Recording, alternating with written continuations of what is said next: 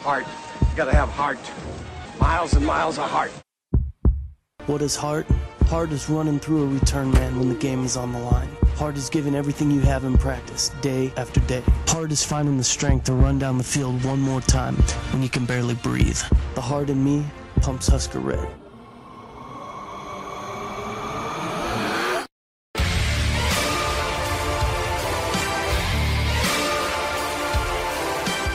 Hello and welcome, everyone, to a brand new episode of the Five Heart Podcast, sponsored by Corn Nation and hosted on the Jittery Monkey Podcast Network. I am one half of your broadcast duo. My name is Greg Mahochko, joined as always by my good friend, fellow Husker fan, and longtime broadcast buddy, Mr. Brian Toll. Brian, as we record this, it's Wednesday evening. Of course, you're hearing it Friday or after that, but we just saw disappointment once again. Nebraska ball, they led by as much as 12 points in the first half, lost by 1 to Ohio State, now have lost 10 of 11 to the Buckeyes in basketball since the Big Red joined the Big Ten, and just had every opportunity to win, but by gosh, you got to hit some free throws. Yeah, I mean, you're 11 and 20 at the free throw line. You lose by 1. What do you take away from that? And it wasn't just this game. I mean, obviously they had limited opportunities in the game against Michigan. But if you hit free throws in the Iowa game that you end up winning in double overtime, you don't go to overtime. And if you hit free throws against Northwestern, you beat Northwestern.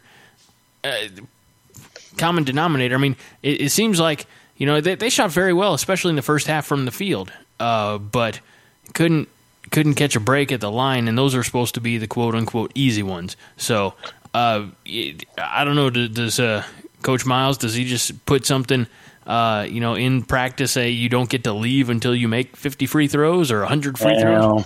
I mean, not saying you don't get to leave, like, nobody's locking the door. This isn't Coach Carter. And they were locked out of the gym, by the way. But it just, on a good day, I can hit 7 to 10. Yeah, well, some of these guys can probably hit 10 to 10 in practice, but it's, practice is one thing, game is another. And I'm not trying to justify it. I mean, it sucks. I mean, there's a couple ways to look at it. Ohio State had 0 turnover. Ohio State had 10 turnovers the first half, 0 turnovers the second half. And I think something you have to realize is that, points off turnovers.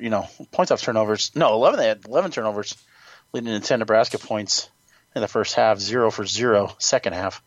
That's a big deal. They had more points in the paint. Nebraska did a little better than the bench, but second chance points were a big deal. They out rebounded Nebraska by 8. You want to say, hey, it's just the free throws. You can live with that, but. But let's focus in second half box. Who the best player on the floor in the second half was Ty Webster. Nobody else had more than 5 points.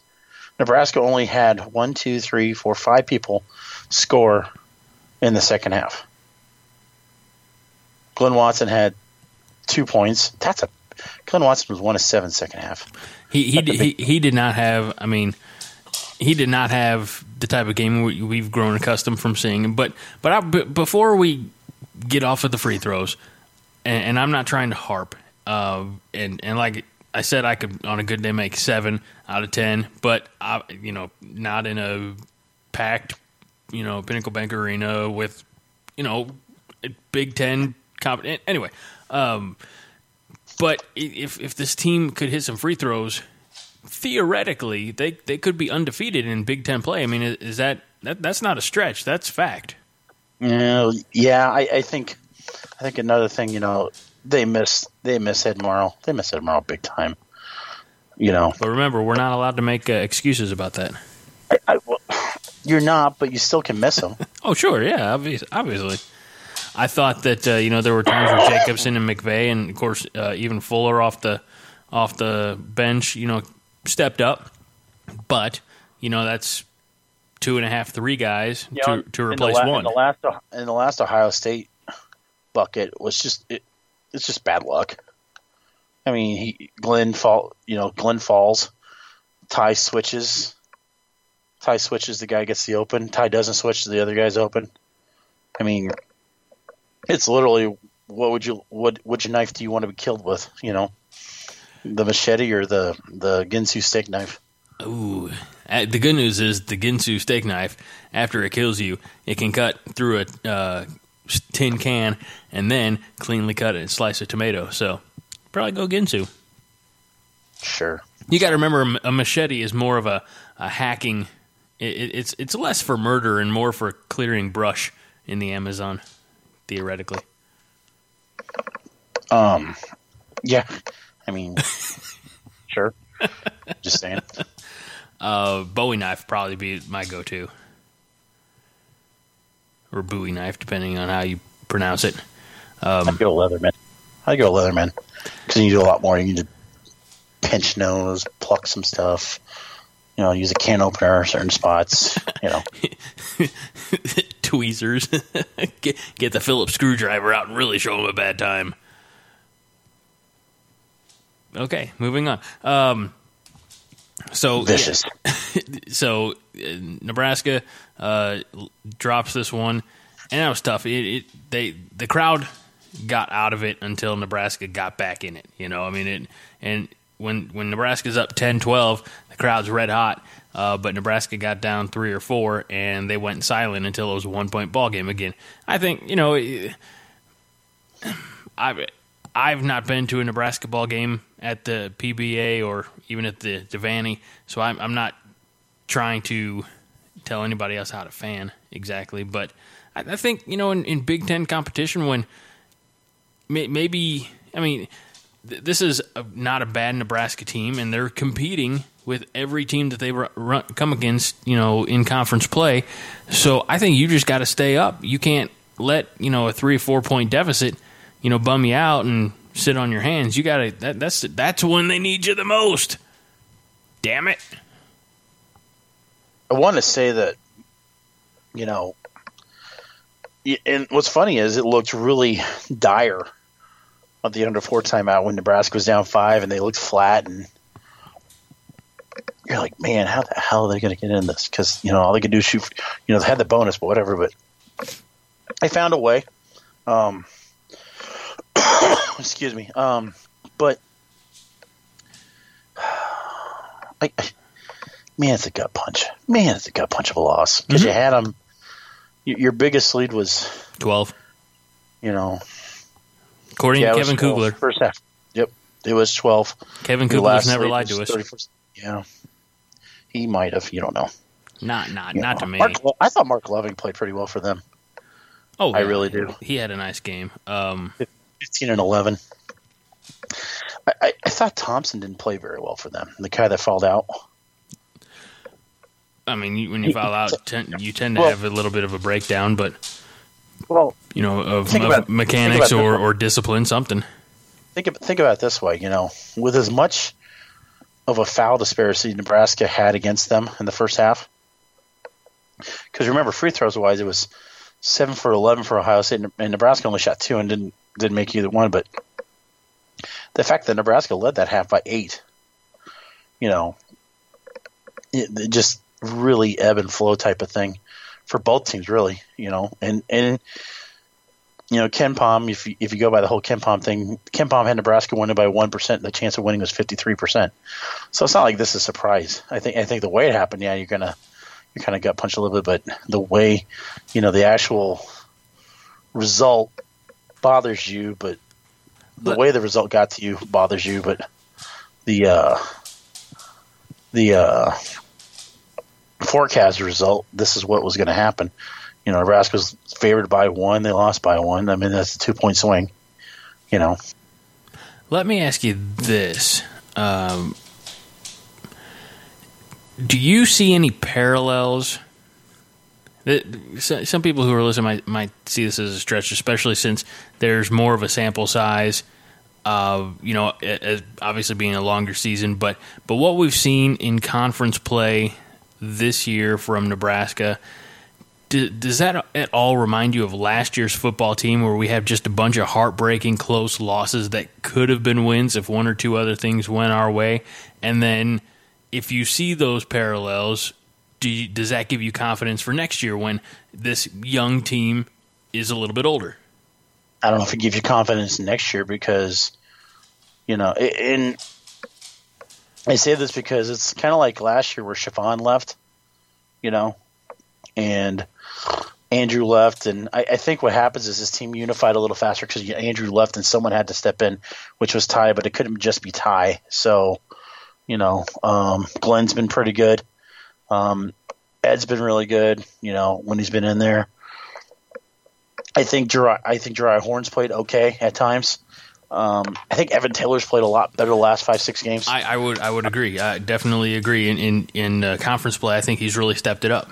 I think Taylor's one of those guys. He likes to dribble to a spot, boom, and go, and that's fine. You've got he's putting the ball in the basket. I mean, if you want to criticize him for not shooting threes, that's fine. But Nebraska shot too many threes tonight again. They were 5 of 21. Ohio State was 6 of 18, and they're not great from three. And you can say, oh, they got better. Well, 6 of 18, I think you'll live with, But I think what happens is, there's a couple kids that can help. The new kid from Georgetown, the Copeland kid, and there's a couple other kids coming. But eventually, you need a second 7-footer. You need a Jordy to develop a little bit. And Jordy tonight, if Jordy was more refined, I think Jordy would have helped a lot more tonight, especially when Jacobson got his first 2 fouls. But it was Jacobson with the first 2 fouls. And Jordy, remember, Jacobson and Jordy both had four fouls between the two of them before the first TV timeout. Now, Jacobson did pretty well. So I don't think he got another – he did get one foul, more foul the rest of the way.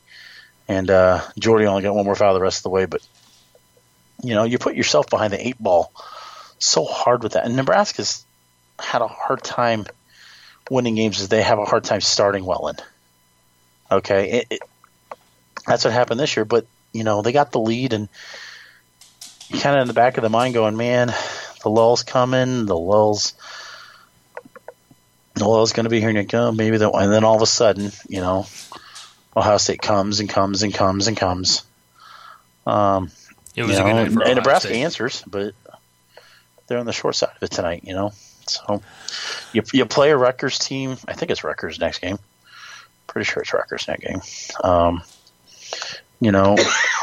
They're not very good. If you lose that, then you've lost the last 4, and then there's an issue. There's a systematic issue. Then all of a sudden, we'll see. I mean, we didn't think this team was better than. We didn't think this team was very good after they lost to Gardner Webb, and then all of a sudden they came back on that little bit of a run. Mm-hmm. In the whole grand scheme of things, they're not that good. Okay, they're a little bipolar, as a team. Because you take the loss to Gardner Webb, and then you see how they started Big Ten play. Now they're 3-3 in conference play, but they still started 3-0 in conference play for the first time in 41 years. So, and like I said, the Northwestern, Michigan, and the Ohio State games were all winnable games. So, is there a team? It doesn't seem like anybody in the Big Ten is, is dominating. I mean, is that fair? I mean, we haven't seen Wisconsin yet, and they're always good. But I think always feel like we play them pretty well. We've had our luck in the past against Michigan State. We've beat the Indianas and we've knocked off Iowa, which always feels good no matter what. But you're 6 games in and you've got 12 games left, something like that in conference play, or and just go out and play every game like you went to Indiana and played there. You're still. If it was only that easy. God, it was only that easy. Well, I know, but I guess what I'm trying to say is nobody's. I don't think anybody's really running away with it. I think Maryland's got a pretty good record, and you haven't seen them yet. But nobody's really running away. You can set yourself up pretty well for the Big Ten tournament if you start stacking together some W's. Yeah, I don't think Nebraska. Let's get something out of the way. Let's get something out of the way. Nebraska never was an NCAA tournament team this year, okay? Because when they started 3-0, they were playing balls out, okay? I mean, I understand. I understand they're playing balls out, quote unquote. I don't know what changed between those first 3 games and these recent games. But don't say the Ed Morrow injury. No, you play at less of a level. I mean, if you're playing your brains out, yeah, you can win all those games. But that's something where, it's few and far between. And if you don't think that Tim's building the team right, then, yeah, maybe you fire Tim Miles and you get somebody else to take over the talent and such. But I say this.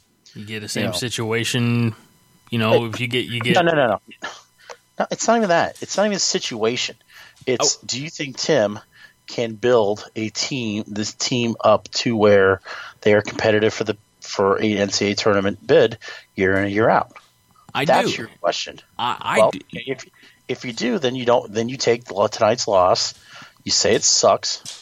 Get a little bitchy about it, but then you realize that they'll play again Saturday in New Jersey, and if they win, it's a whole hell of a lot better than losing to Ohio State, winning to Rutgers, than losing to Rutgers, winning Ohio State, because, yeah, you had a little bit of momentum, and then all of a sudden it got canned and pooped on today. Okay. So, and realize that at the ceiling, this team was probably an NIT team at best.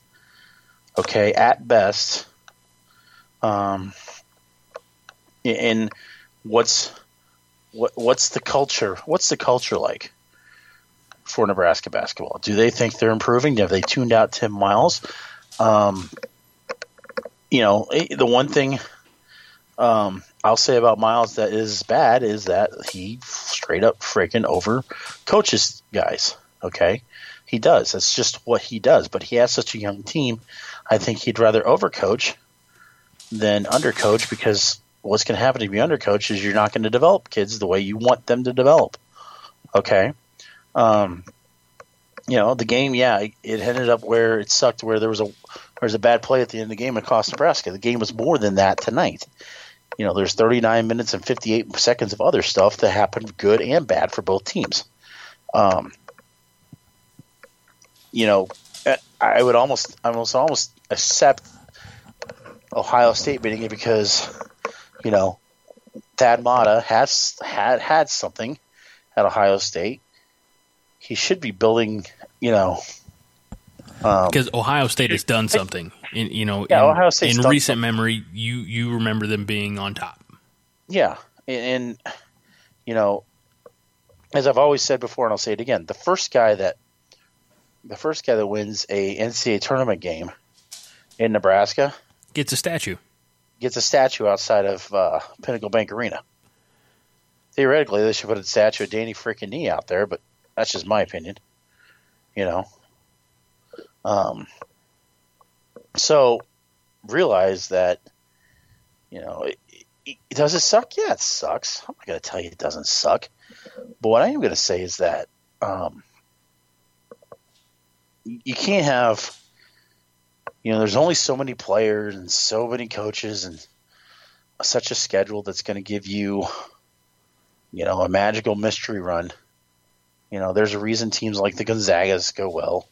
There's a reason like the St. Mary's go well. Gonzaga's has a better program than Nebraska does. Oh yeah, well, and, yeah.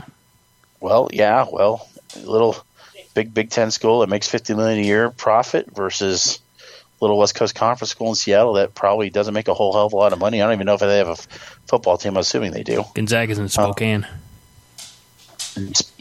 In Washington, I know that. Yeah. Yeah, but you said Seattle. Close enough. Well, they're on opposite ends of the state. Well, I've been past the Gonzaga campus. Anyhow. Sorry, I couldn't resist. I gotta get my words in, man. No, you don't, because you're going to get it in anyway. Oh, fine. Everybody in the listening knows I'm right. So, it's not like where it's the football team where they had success and they want that back. It's kind of not really like the baseball team that's had success and wants it back to an extent.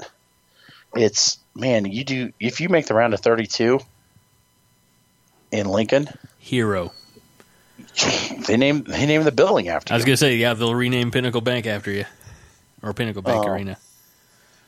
So now, how would that theoretically? A stupid question. Since we joked about it, would the university have to buy the naming rights back off of Pinnacle Bank, or to we say jokingly, if they, if you make it to the round of 32.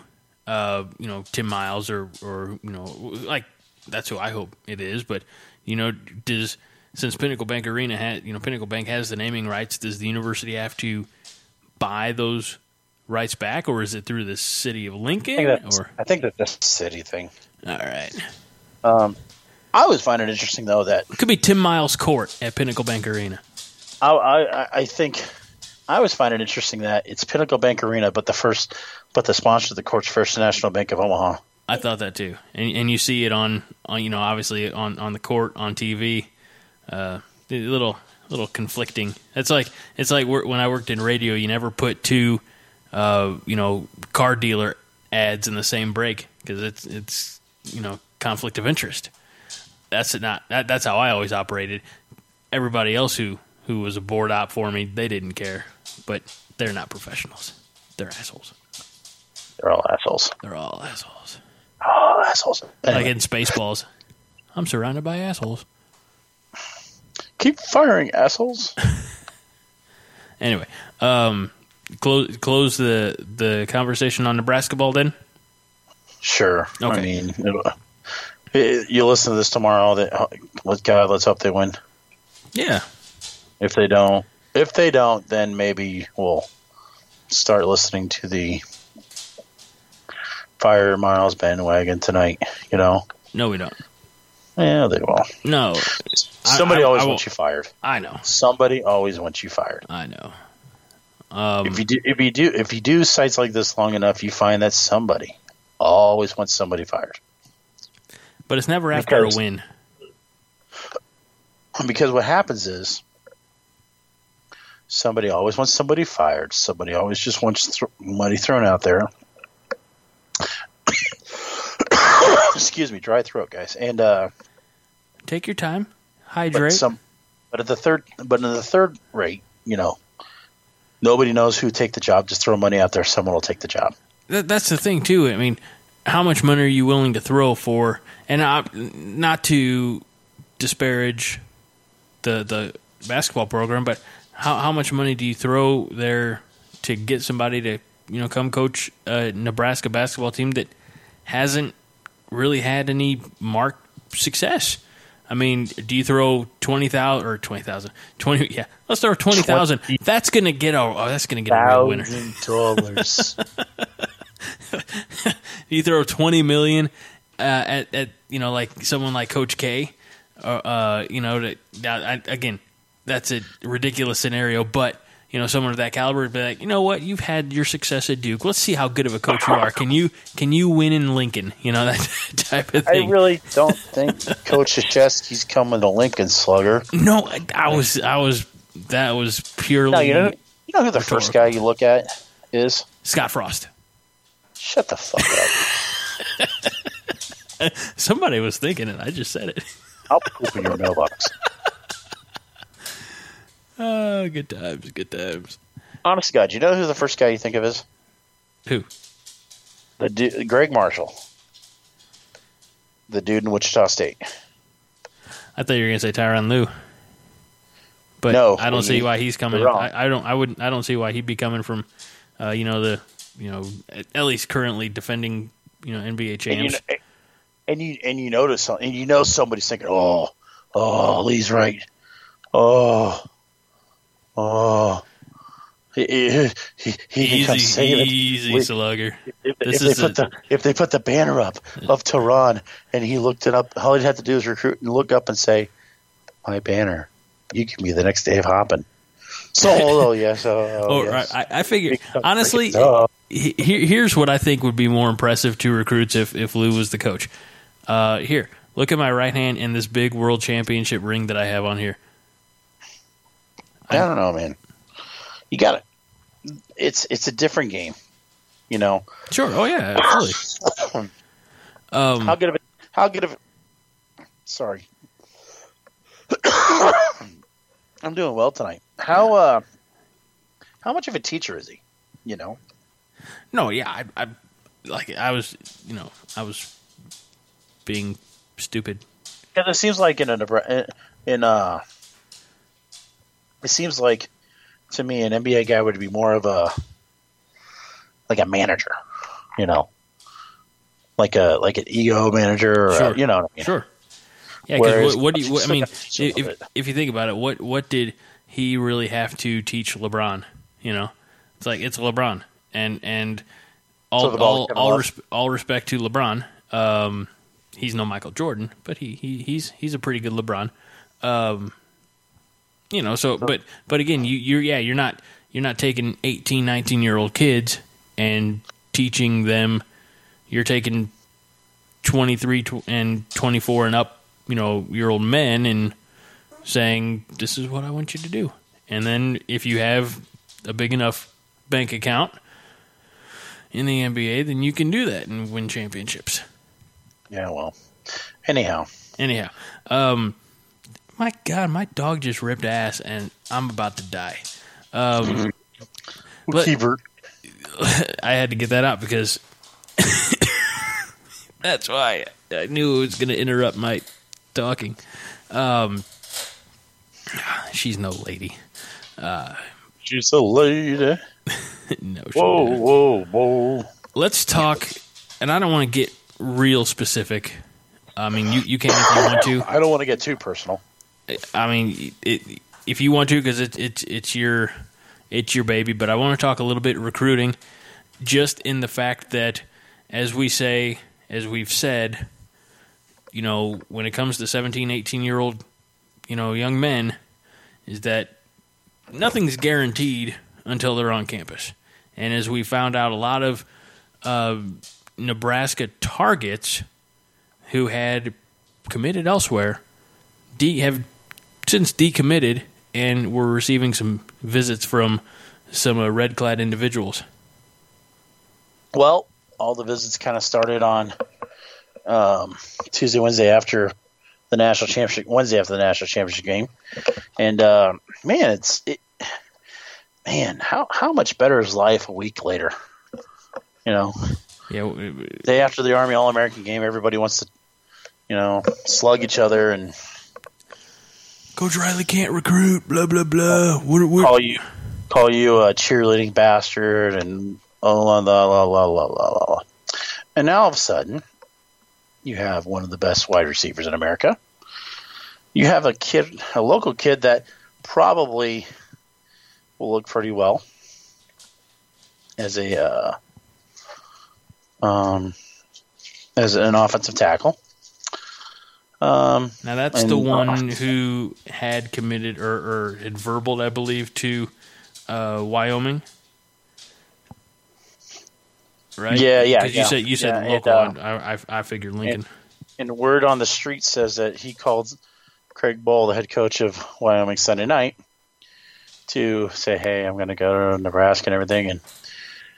And I haven't confirmed that, but this is just what I heard because I'm cool like that. Word is Craig Bohl just kind of said, "Well, okay," hung up on him and called it good. And you know what? It speaks, in my opinion, speaks of that young man's character that he didn't announce it on Twitter and where his social network of choice and let the Wyoming staff see. He alerted them, and I don't know if that's common practice. This is a unique case because he's a Lincoln kid, and we not to say that we follow Wyoming athletics, but there's that history there with Craig Bull, but does every kid who decommits from a school, do they call the coaching staff or their recruiter? No. That's what I'm figuring. So it to me he seems like he's a maybe a mature kid who went about it the right way. Yeah. What's funny is I'd say 80% of kids don't do it that way. Maybe that's a little high, but there's a lot of kids, especially with schools that have different, new head coaches, new position coaches, everything. They don't feel the need or reasoning to. And if you think about it, it's kind of you can see the point, because they were recruited by a guy, a position coach, recruited by a head coach. They knew what they're going to do, and all of a sudden everything's changed for them. It's like a completely different school. But I think he did it the right way. And, I don't know if the whole bowl thing was correct or not, and I can't say it's not. Somebody wouldn't be lying on that, but I think what's interesting to see is, Nebraska still has clout when it comes to schools like Wyoming, Iowa State. Well, not so much Iowa, but smaller schools like that. And Kansas. I don't remember anybody targeting Kansas and Nebraska this semester. I'm not saying you're wrong. I can't think of an example, but what's interesting is, Wyoming was going to try to build up schools, their classes off guys that Nebraska just forgot about. Great example, C.J. Johnson last year, wide receiver that could have probably gotten an offer from Nebraska, but didn't. And, he's going to be a star, and he really wasn't that great this year. And kind of same thing with this kid this year, That was not the only... Excuse me, I was taking a drink. And what's happening is schools are going after walk-on candidates for Nebraska. The North Dakota State, the South Dakotas. And their pitch, and it's a fair pitch, saying, hey, do you want to be paying for your old school, barely get on the 105 or anything, or do you want to come here, have your ride full, we play pretty well. Your parents are going to see us play and such. So, can Nebraska do that to Wyoming and Minnesota and such? I bet so. But, they haven't had the reason to the last couple of years, except for the and this is the second straight year that Nebraska's been popped on Wyoming to get a flip in the last 3 weeks. So. He was not the only player that Nebraska has been looking at who decommitted, and some of these were, players who I don't want to say spurned. Engelhop was the kid name. That's right. I guess, like, who the hell's the name of the kid? David Engelhop, when he committed last year. Honestly, he was a backup plan to Austin Allen not committing. Austin Allen going to Iowa State, and people get pissed off and stuff like that. Well, Austin Allen was a legacy to Iowa State. Iowa State. Austin Allen's a legacy to Iowa State, so I'm not really going to get fault. Nebraska can't flip a legacy. They were in it good, and the only reason they finished second was because Dad wanted him to go where he went to school. So we'll live with that. That's fine. So. Recruiting's fun, man. But like you said, what a difference a week makes. Last week we were talking about how a bunch of players kind of ignored us and went elsewhere, and now, even though they made decisions on nationally televised, programming, they're like, give it more thought. And again, most of these kids, if you're at the Army All-America game, you have been on somebody's radar since you were probably a sophomore, safe to say? Late sophomore year, yeah. Okay. Because you're probably getting noticed by recruiting services, and you're going to start camping your junior year. So, I mean, obviously, the as time goes on, you get, more attention, more phone calls, texts, visits, official visits on campuses, things like that. But it can still feel like it's a rushed decision because you've got, we'll kind of put it in other terms. You've got, 10 suitors all, trying to, show up, ring your doorbell with a bunch of roses at one time, and you got to pick one wearing hopefully a Nebraska hat. I mean, but there's a lot of pressure, and I certainly don't pretend to know what these kids are experiencing. But I could see, and this is why I take a more backseat approach to following recruiting. And I know it's important to know and who these kids are, who are who we're targeting or who are coming on campus. But I take more of a wait and see approach because I don't want to put the cart before the horse. I do that enough in other aspects of life. But I just want to. I don't know. I can see where some of these kids might feel like, oh, I felt pressured to pick team A, but I've had a little bit more time to think about it, and you mean like Javier Cavan? Sure.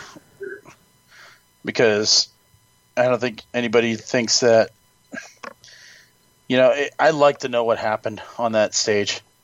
I think a lot of people like to know what happened on this stage on for him to pick. Did Mom win? I bet we're going to bet Mom won.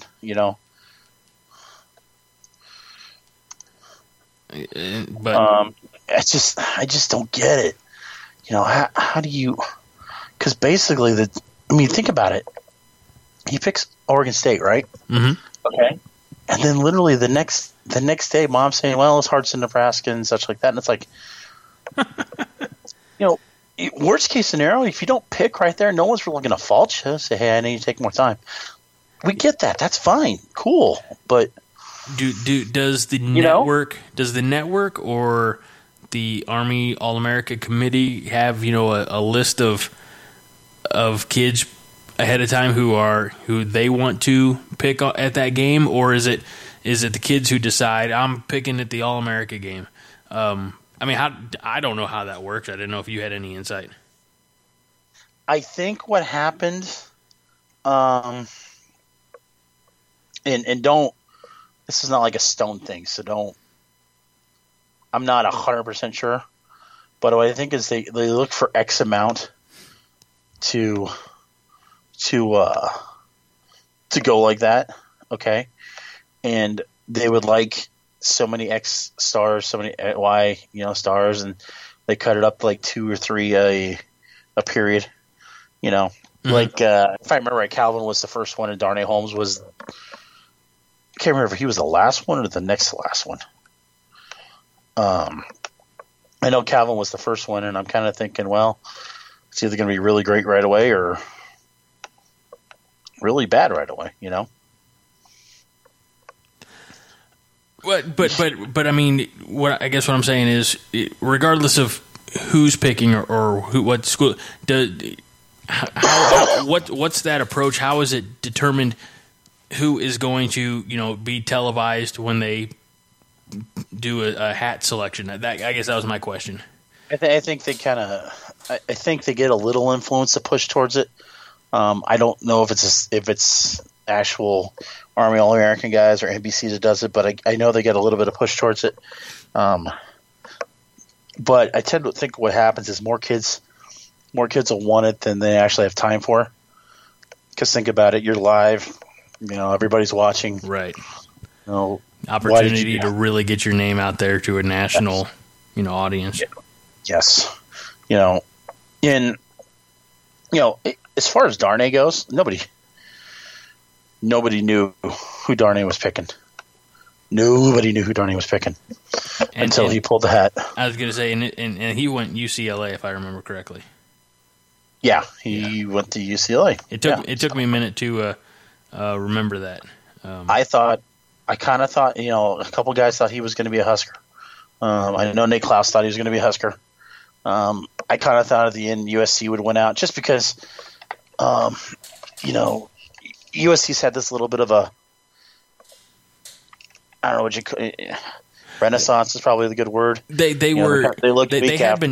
been down for a couple of years, after Pete Carroll left and such, and they had to deal with the Lane Kiffin years, but yeah, they're on an upswing, so I could see why they would be attractive, especially to an area kid like that. I mean, if you think about it, if you're in the greater Los Angeles area, and you have, well, I get, Darnay Holmes, I can't say he's the exception, but if you have a choice between USC and UCLA, either way, you're going and you're playing either at the Rose Bowl or the Coliseum, so there's a ton of history there.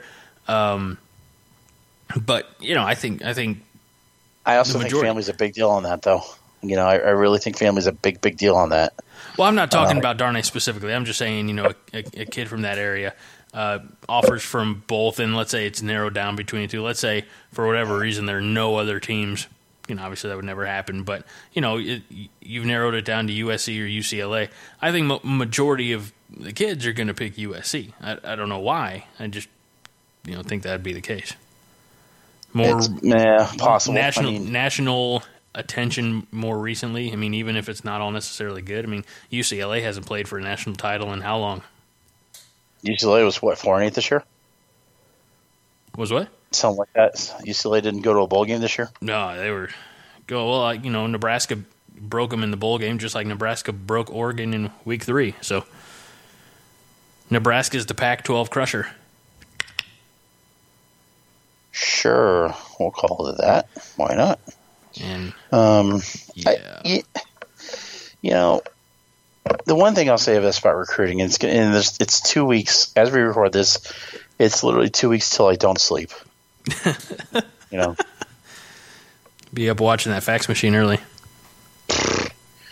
I'll be up, man. I'll be up before a lot of people.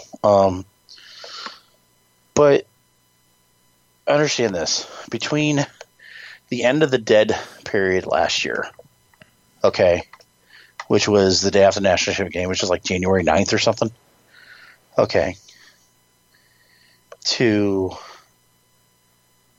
National Signing Day, which is approximately 3.5 weeks, right? There were over 200 decommitments.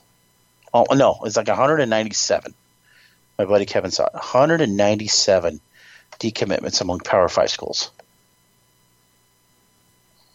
That's a lot. Okay. That's a lot. And what you have to understand is this. Yeah, there's a lot of things going on. There's a lot of,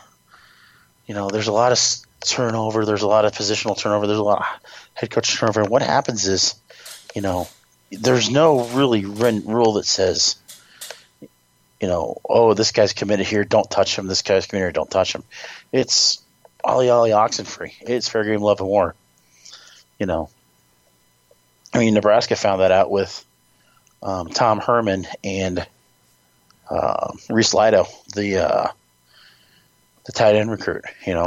Yeah, perfect. But guess what?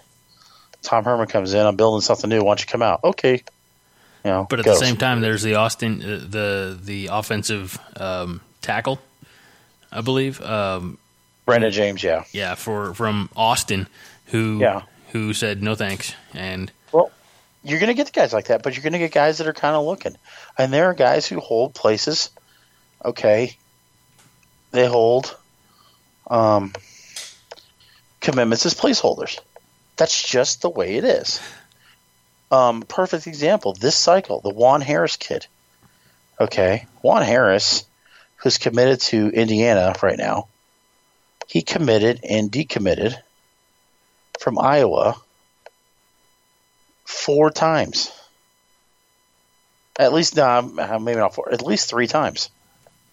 3 times. That's a lot of wishy-washiness.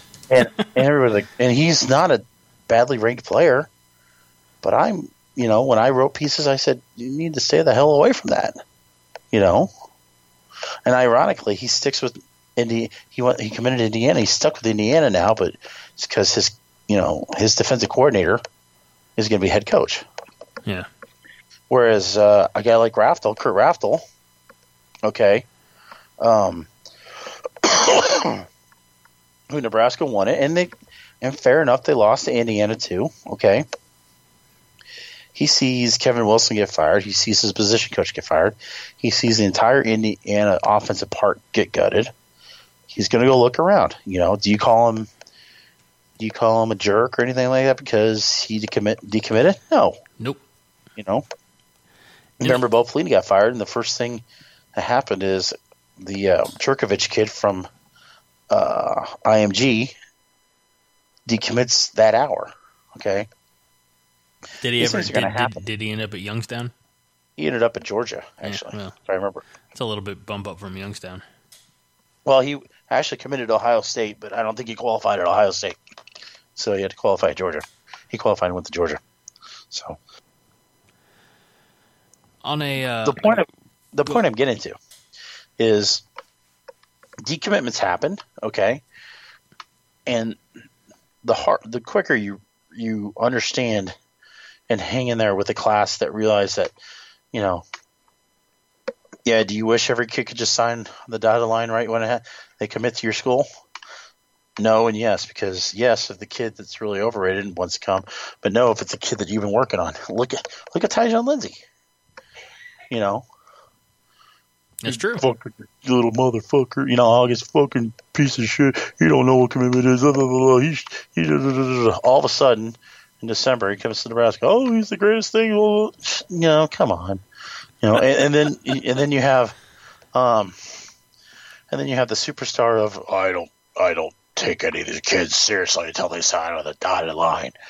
Why should I take them seriously? Well, okay, don't take them seriously. That's fine. That's your prerogative. I'm not gonna lie. And you can hate recruiting, and that's fine, and that's your prerogative. But guess what? Recruiting is one of those things that necessary. It's a violently necessary evil. Violently necessary evil. Two things, actually three things. I'm going to stretch this out, and then we'll wrap it up. Do you, because you're an encyclopedia of recruiting knowledge, so do you just have every high school kid who's a 3-star or better just memorized? Clinically high with that statement, but go ahead. That was my question. No, I don't. Okay, all right, because you just pull this info very readily. Number two, when you and 2 and 3 are joint, when you made the impersonation of I don't take it seriously until they sign on the dotted line guy, you sounded an awful lot like Vince McMahon of WWE, World Wrestling Entertainment.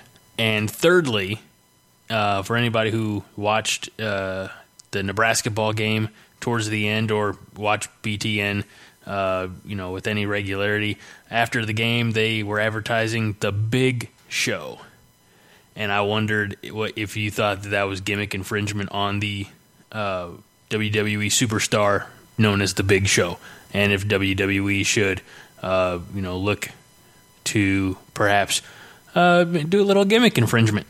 Just your take. I don't know. Why you trying to put me on the spot? I was just I was hoping to hear you roll your eyes. That's like I was hoping you'd be like, "Damn it, Greg! Why the hell did you bring up wrestling?" And you can ask Greg, folks. If I say this a long time, there's a lot of times I look at people and say, "Don't look at me in that tone of voice." And that's about what? I should have said that right about then and there. But recruiting, yes, it's going to be fun. Yeah. And then you're not going to, we're not recording 2 weeks from today on Wednesday. We're not doing that. Are you going to need an app? See, here's what happens with National Signing Day. It starts at about 6 o'clock in the morning, doesn't it? How late? No, that's late. Oh, okay. It starts like 5 o'clock in the morning. I figured that even on the what's the earliest that a school can receive the fax for the LOI? You know what? Let's look up the rules, shall we? Well, we don't need an answer right now. We can save that for next week. No. Oh, We can crying out loud. No.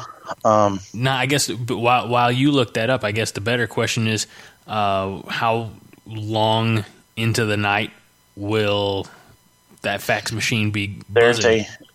You can sign on February 1st, 2017. Mm-hmm. But it has to be no later than April 1st, 2017. Okay. Now, what's fun about that is this. Okay. You have to if I remember the rule right, it can't come in, you can't fax it to your school earlier than 8 a.m. your local time. Okay. Okay. So 7 a.m. Nebraska can get all their, East Coast recruits. Now, here's an oddball. I'm just going to throw an oddball out at you. What would be the rules, if you will, and I'm not saying Nebraska specifically, but if any team was looking internationally, like maybe they found some. Well, a perfect example is, and don't ask me to pronounce his name, but any Game of Thrones fans out there, the guy who plays the Mountain, who had an offer to go play for the Indianapolis Colts an off-season or two ago. But if you're in Sweden or Norway or something like that, or more realistically, if you're a kicker from Spain, what are those types of rules? I mean, I think the rules stay the same, but I think what happens is the NCAA clearinghouse would kind of tap the brakes on it, and you probably have to wait till you have full clearance. You get the ball rolling on that as soon as you possibly can. Sure. But very few and far between on that. I think honestly the same rule states. So let's say it's. I mean, there are more kids from Canada. If it's 8 a.m. there, I guess. And it's a 7-hour zone difference, because I know Central Time Zone is 6 hours back from Greenwich mean time or median time, or GMT or whatever. Yeah. I'd actually have to research that. That doesn't sound right to me for some reason. Well, and again, I don't know how many I don't know how many schools are recruiting in Europe. I don't know how many Europeans care about American football, truth be told. That's why NFL Europe's not there anymore. But anyway, just that was a random oddball question. And for my use, it's a good way to end this week's podcast with a question. Oh, we're ending it. Okay. Unless you got more to say. No, I really don't, because I'm going to be writing every day between now and National Signing Day, and you're probably going to get sick of me by then. And if I'm going to sound like this, then it's probably better I write, because talking is kind of dry. So, stupid Texas winners. Well, you need a humidifier. Here's the problem with that. I do. No. I do. You're not wrong on that, but and I don't know if this happens to your house or not too, but where the heater is and all that such. My bedroom's just a little colder. Mm-hmm. Yep. It faces the east, so if an east wind or a north wind comes around the corner, it hits it. So if it gets colder than that, and I have a cold, and I have a cooler humidifier, mm-hmm. It just lingers over everything. Everything doesn't get it just gets wet. Because we did that for my kid one time in the wintertime. Mm-hmm. Okay, and you walked in, everything was like half-ass damp, and you're like, oh. We if someone can explain this in-home phenomenon to me in a comment, that'd be great. But I'm trying to figure out why, like the heat is on. Glenn Fry, it's on the street. Anyway, That song should be banned from here. That's it. You know why? Shut up, man. No, you know why? Why? If you're a USHL fan, and some people are, and you live in Lincoln, it's the goal song for the Omaha Lancers. Oh, I didn't know that. And the Lancers suck. So. Oh. All right, moving on. If I've got my bedroom door closed and I have 2 heating vents in the bedroom and the heat comes on at night, why it's always so damn cold in my bedroom when I wake up compared to the rest of the house? Somebody can answer that question in the comments. You will receive something. You know what's funny is, we sleep on a sleep number bed, right? I didn't know that, but okay. Well, we've had it for like 9 years, and I actually really dig it. I really do dig it. Is it worth it? Two things. One, the whole adjustable thing is really cool. And you're kind of sleeping on an air mattress, but it's wide enough that fat asses like me can deal with it. But 2, since we kind of work different shifts, my wife's a teacher. She's out of there at 6 a.m. and you don't feel her. Sometimes I get home and come to bed like 1, 2 a.m. She from doesn't work. Feel you. Mm-hmm. Yeah. It gets weird to kind of, we have the kind of different, time frames, but also we have we have 2 different blankets on the bed. Okay. Which I completely requested because she's a blanket hog and, that was 2. So, the thing is though, when it gets cold, it's an air mattress. Most of it's an air mattress, right? So when it gets cold, the air pressure goes down. Okay, I believe it. But when you first lay on a bed, it's cold air. It's not. There's no heater. There's no bed heater that they've invented yet for select number that I probably couldn't afford. Okay, so what I've done is, it seems really weird, but follow me here. I've taken an old comforter. They put it on the mattress. Mm-hmm. I'll lay there, and it's kind of like the whole sleeping bag thing. I could see that. One of the presents I got my wife for Christmas was a heated electric blanket, so that's been working well. I'm just not a fan of heated electric blanket like that. I just don't know why. I don't know. It works. It works well because it's got 2 controllers, so I actually get heated blanket as well, and we can set it on different settings, and it's nice. It's really brought us together as a couple. Yeah.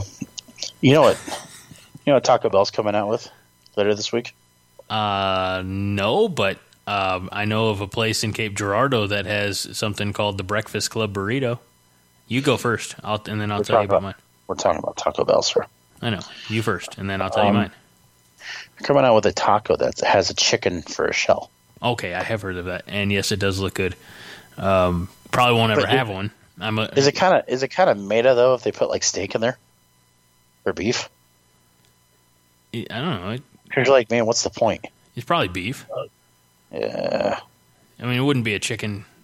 I mean, it's already a chicken taco shell. It wouldn't be a chicken taco in a taco shell. They're already owned. They're owned by the company that did the Double Down. Yeah. Oh, yep. I know. So if you're ever in Cape Girardeau, Missouri, you need to put in your Google Maps or whatever a place called Burritoville. They have just and I lived in Cape Girardeau. And I got some friends who live down there, and my buddy sent me a message. He said, "Dude, they just announced this thing called the Breakfast Club." And I said, "All right." I said, "I'm guessing, a potato, egg, sausage or bacon, maybe even steak, as the meat, maybe some cheese. First of all, I got to tell you, at Burritoville, the burritos are the size of your forearm. That is not a lie. These things are massive, and they're worth every reasonable penny. But what it is instead, it's a burrito with fried chicken tender, waffle, syrup, a little bit of cheese, and it looks like heaven. So, shout out to Burritoville. They've always done me good, and they sell alcohol now. You can get a beer and a burrito the size of a small child. Not my small child, because my small child's pretty big. My small child's gotten a lot bigger, but when he was born, it was probably pretty comparable. And I'm not joking. And on that note, we better go. Shout out to Burritoville and to Taco Bell with the chicken taco show. And ski. And a ski, but I've given up soda. I've switched primarily to coffee, water, and an occasional brewski. And, that's your fault. I know, but I have lost 8 pounds, so I'm glad you have. That's your fault. So I know. I'm not saying that it's bad if you quit soda, but I can't do that right now. So it's tough, especially being when I could use a ski. So anyway, on that happy note, I've got dishes and laundry to do. So for Brian, I gotta brush my teeth. So yeah, get that Mountain Dew off you. No, Orange Crush. Never mind. I know too much. For Brian Toll, I'm Greg Mahochko, 5 Heart Podcast, Corn Nation, Jittery Monkey, reminding you that 5 Heart is all the heart you need. Go Big Red. This is a production of the Jittery Monkey Podcast Network. For more jittery shenanigans, go to jitterymonkey.com.